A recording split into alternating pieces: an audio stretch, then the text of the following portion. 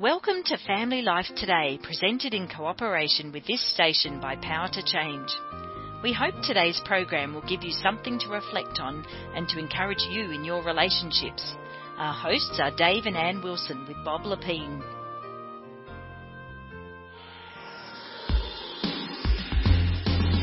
So, Dave, what do you think are the top 3 issues that we as followers of Jesus, we just need help in how to think and dialogue about this, especially with our kids?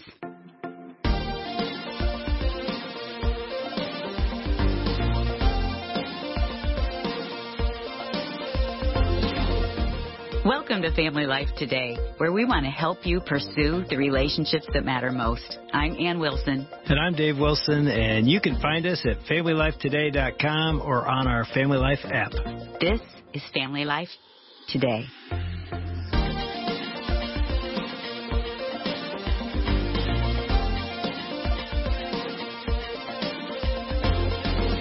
Pornography? Yep.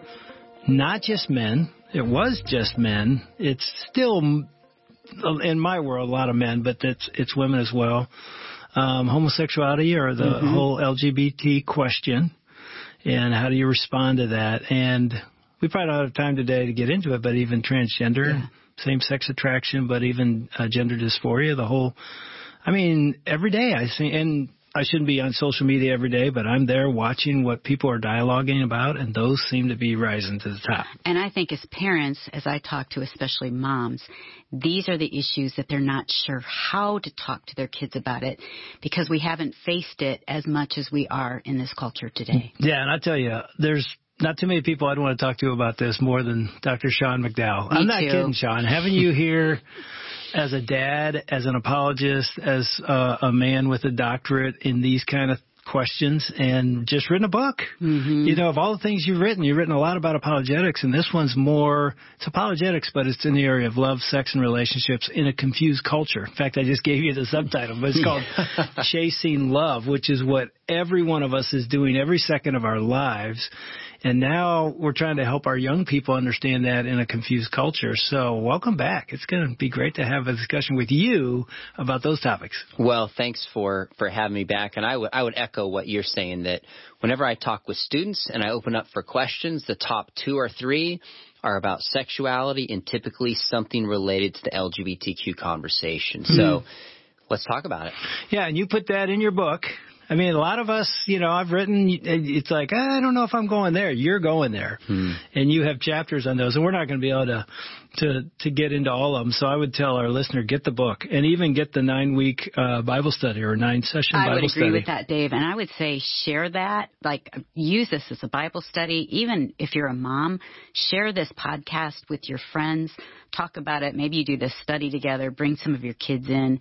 I think it's really good. And I want to, Sean, before we end, that at some point you talk about your YouTube channel. Oh, sure. And also, what's your podcast? What's the name of that? That's called Think Biblically. It's out of Biola University. And there's a lot of overlap with what you do here, but we talk about culture, worldview, theology, and just try to equip people to defend and know their beliefs. Would this be something good for, high school kids to listen to, college kids? High school and college kids spend a lot more time on YouTube than they do listening to podcasts. Yeah. But for those that listen to podcasts, they're the same length as this, 25, 30 minutes. We jump right into content and talk about the thorniest yet most important topics of our day from a biblical perspective. All right, so I'll play like a devil's advocate. Sean, I don't think porn's that big a deal. I watch it. By the way, listener, I don't. Okay.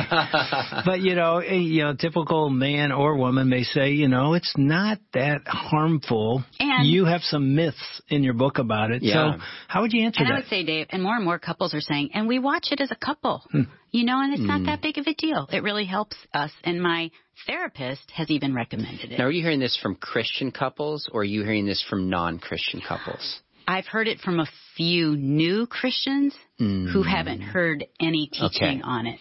So a new Christian would be different than a non-Christian. Yeah. Because one of the things we don't want to do with new Christians is go, what's the matter with you? Porn is wrong. Jesus is clear.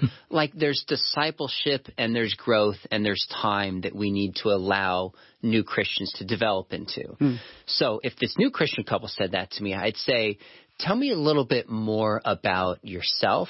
Tell me about your relationship with your wife. How does she feel when you look at this? I would kind of be on an information gathering, and you might say, oh, she's fine with it. And I say, have you really asked her that and sat her down? Because I'm suspicious that a lot of wives would say that. They might acquiesce and agree, but probably ideally don't. So I would start there. And then I would also go to Scripture. I'd say, have you ever thought about, I know you're new to the faith, have you spent a lot of time thinking about what God's design for sex is? And the plan from Genesis all the way through Scripture. Have you thought about that very much? And if they're new Christians, maybe not. And then you can take them to the text, take them to Genesis 1, take them to Matthew 19. The other angle you can go, which I don't want to just start with, here's why it's bad for you. Because the bigger question is, are we honoring God with our bodies? Is that how you would being start the conversation? Holy. With a Christian, okay, I would take them to Scripture. And I would the problem with consequences, especially with young people, is they feel like, you know what, if they're looking at porn the way you described, they feel like, well, I'm the exception. It doesn't affect me. So it's not as effective as you think it could be. Now, you can share stories of people and say, you know what, I actually talked to a couple that were young, married, and they said the same thing. Are you curious where they are now 5 years later, having sat where you sat? And are you open to what their thoughts would be back to themselves, saying the very things you've said to me? So I might go that direction, but I'm leery just with the consequences thing. Because I remember being a kid and my dad would talk about STDs, and I'm like, well, I haven't had sex. My girlfriend hasn't had sex, so neither of us would get an STD. I can check that one off the box. I used to think that same thing. Like, well, that's not going to happen. So, yeah. That's why I start off the book by saying the bigger question is, what does it mean to love God? What does it mean to love other people? Is pornography honoring to those people? Is it honoring to God? Is it honoring to your spouse to be looking at somebody else naked? These are really fair questions that I would lovingly and graciously try to get these couples to think through. So you're going to tell your kids or tell anybody that asks, it's wrong, it's bad because it hurts you to love God and love others? Is that where you're going to end? Ultimately, be holy because I am holy. That's why. It's not for the consequences. It's not to get something from God. Don't have sex so you get a reward of great sex later or great, babies later. That's not what it's for. It's be holy because I'm holy. And God has called us, the greatest commandment is love God and love other people. How we act in terms of sexuality is simply an extension of the larger question of discipleship. Who are we? What's my life about? What does it mean to love people? One of the things you said in your book was that research indicates that porn use contributes to many young Christians leaving their faith. It does. Why is that? Well, I'll tell you something really interesting about this. My dad, in 2016, commissioned a huge study with the Barna Research Group called The Porn Phenomena. And what they found is as Christian students increasingly looked at pornography, it would decrease their belief in the authority of the Scriptures. You could almost see a direct correlation there. Really? Now, exactly why is a little tougher to figure out, but when somebody's looking at pornography, it is directly opposed to a biblical view of sex, love, and marriage. And the Bible says keep the marriage bed pure and honor it, Hebrews 13:4. Well, what does pornography do? It's all about premarital sex or extramarital sex. Live for yourself. Do what feels good. So if somebody looks at pornography, it teaches them to use people as objects for their own gain. It teaches the opposite of self-control. It teaches live for what feels good. Well, those are totally opposed to Scripture that says, no, actually, restraint and self-control is good. Don't use people, love people. So even though people don't connect those dots, looking at pornography undermines the confidence that actually God's design is good and it's still relevant today and it applies to my life. Now, do you feel like, I'm trying to remember if I am getting this right, from hearing your dad, again, when I was in college, say something like, and you'll know if this is even accurate or not, but what you just said made me think along these lines. I remember him saying something like, often when somebody comes up to me with an intellectual question about the faith, it's usually a smokescreen for more of a moral issue. Again, it may not be that kind of thing, but do you find that often that, like you just said, the porn use has contributed to people walking away from faith? That's not an intellectual, I don't believe in God anymore. It's moral. And it has a way of desensitizing our soul in a sense. I think when people are questioning God, it sounds more sophisticated to cash it in intellectual terms, but underneath that is often relational brokenness, emotional brokenness, just volitional my will. It's my life, right? Thinking of songs, it's my life, I did it my way. Yeah. Want me to sing it? Oftentimes there's a moral component as well. Yeah, it is interesting to think, if a person's listening right now and they're struggling with porn, be very careful. You think this is a porn struggle, this is a faith struggle, right? There's a possibility this is going to lead you if you keep, you think, oh, it's just this area of my life, it's this sexual thing, but it could, right? Is that what you're saying? You know what's interesting? There's a big study by Oxford. I can picture the cover of the book. His last name was Perry. I'd have to double check it. And he talked about how even pornography contributes to young people questioning and leaving their faith. It's one piece. So we all talk about kids have doubt and leave their faith. They're broken relationships. But kind of the elephant in the room is the more somebody looks at pornography, the less confidence they have in the Christian narrative, the less confidence they have. And sometimes it's intellectual, sometimes it's experiential. Kids are told, hey, confess your sins and Jesus will take that temptation away. They go to the altar and then the next day or that night they're feeling the temptation, fall into sin again, ask for forgiveness, go to the altar again. It becomes a cycle. And then eventually kids like, this doesn't work. Maybe Christianity's false. I can't live in this tension. I'm more free if I just embrace a different worldview. Wow. I have heard that narrative many times, and I see it a lot. How exact common, I don't know. But it's definitely common for many young people. We just teach a cheap grace and don't talk about real discipleship. And really, it's grace that's going to help somebody through a porn addiction. Yeah. When they realize Jesus covers their shame. Yeah, or any temptation. I mean, we all know this. When you play with something in the dark, it's going to affect all areas of your life. I might have shared this before, but it just made me think of a good buddy of ours, Dan Orlowski. He was a quarterback for the Lions that came to Christ. Now he's on ESPN, and he's a brand new Christian. This is not now, but back when he was in Detroit. Over a decade, 15, 20 years ago. He's married with 4 kids now, triplets and a little girl. I mean, he's a sweet guy.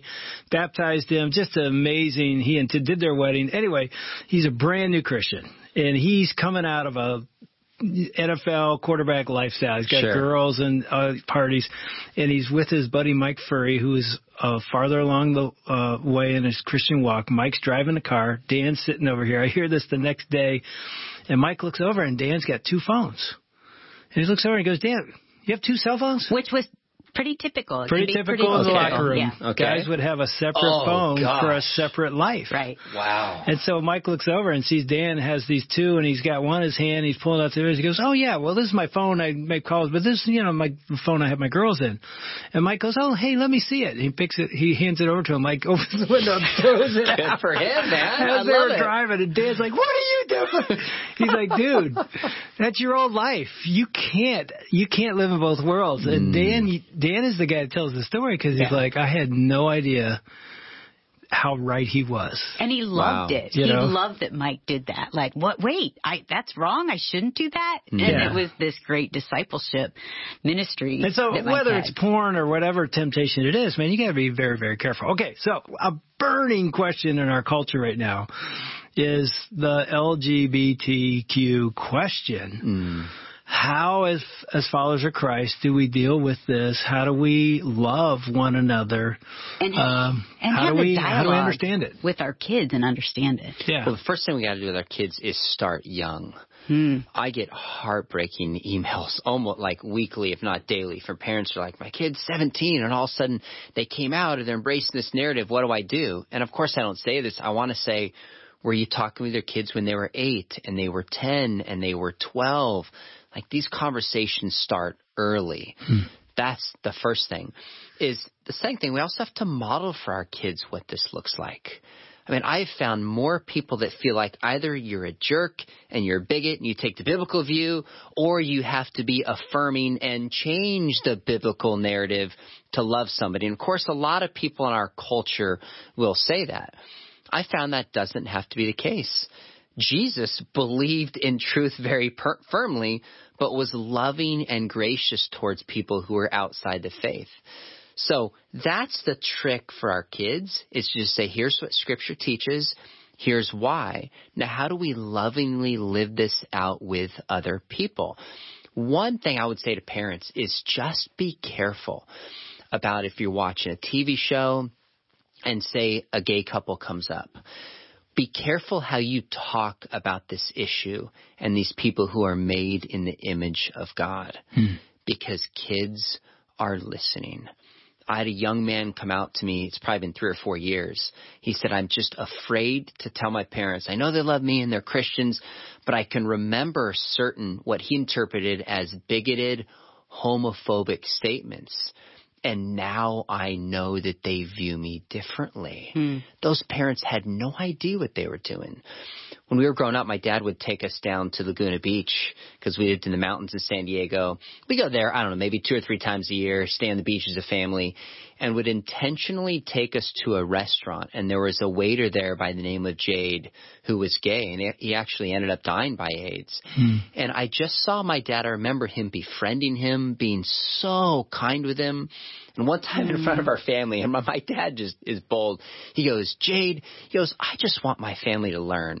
He goes, would you share with my kids, what is it like to be gay in America today? Do you mind sharing with our family? Now, some people are like, you can't ask that. Well, my dad had a relationship with him. He was willing to listen. And that just showed me and taught us as kids that your sexual orientation is irrelevant to being made in the image of God. We all have something to learn. We can all build relationships, and God loves them and God loves us. What's that conversation sound like? Let's say to an 8-year-old. You know, like, how did that start? When I'm thinking of parents listening, like, tell me how to do it, you know, whether they're 8 or 12 or... Well, 8 and 12 would probably sound a little bit different. Right. But I've had, so let me take my daughter. When she was 12, a lot of kids will have friends who start coming out at this stage. And I just asked my daughter a lot of questions. I said, hey, did this surprise you? What are some ways your friends responded? Why do you think it was so hard for them to come out? How did you respond?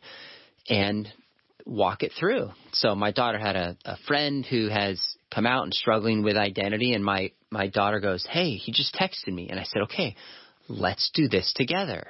Let's talk through a response. She's like, okay, Dad, tell me what to say.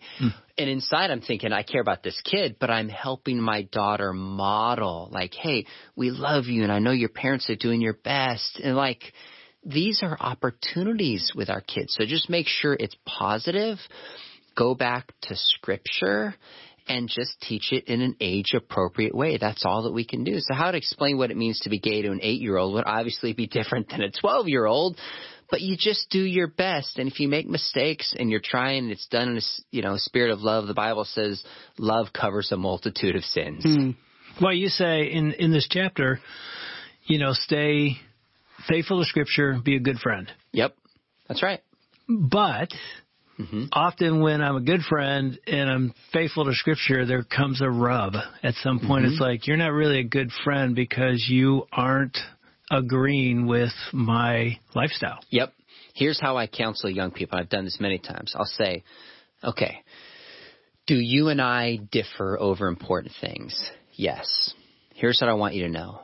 My relationship with you will never change, my love for you, based on anything you believe or you don't believe. I don't care if you change your religion, your sexuality.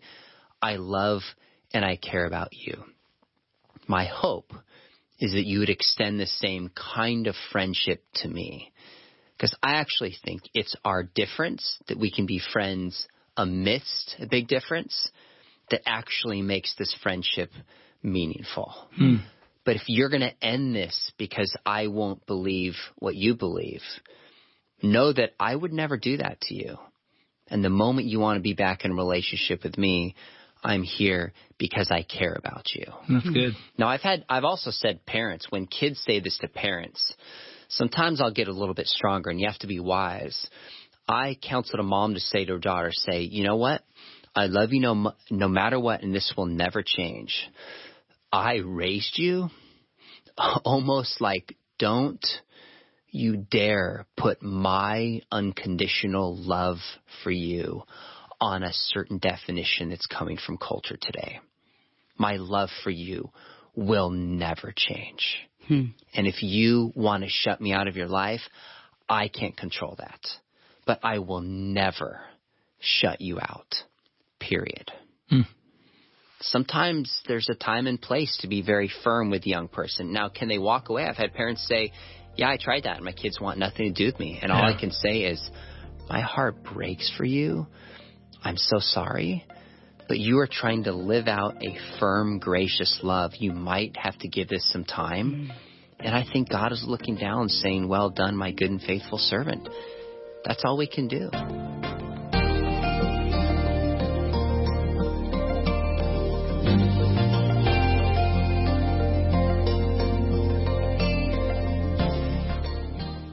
We want to thank Dave and Ann Wilson, along with Bob Lapine and their team, for another edition of Family Life Today. Although our programs are produced in America, the issues facing families like forgiveness, communication, and taking care of our kids transcend national borders. These issues profoundly affect relationships everywhere. In Australia, Family Life is known as Power to Change, and our mission is to effectively develop godly families, the kind of families that change the world one home at a time. A key part of our mission includes strengthening marriages and families all around the world. We want to do whatever we can to bring timeless truths to the challenges you face as you seek to strengthen your family and join us in changing the world. Interested in mentoring a younger couple or being mentored yourself? Check out Power to Change's mentoring initiative designed to help you avoid those pitfalls we all can fall into. Email radio@powertochange.org.au or go to our website families.powertochange.org.au under the Helping Couples tab to get started today. You're invited back tomorrow at the same time for another Family Life Today presented by Power to Change in conjunction with this radio station.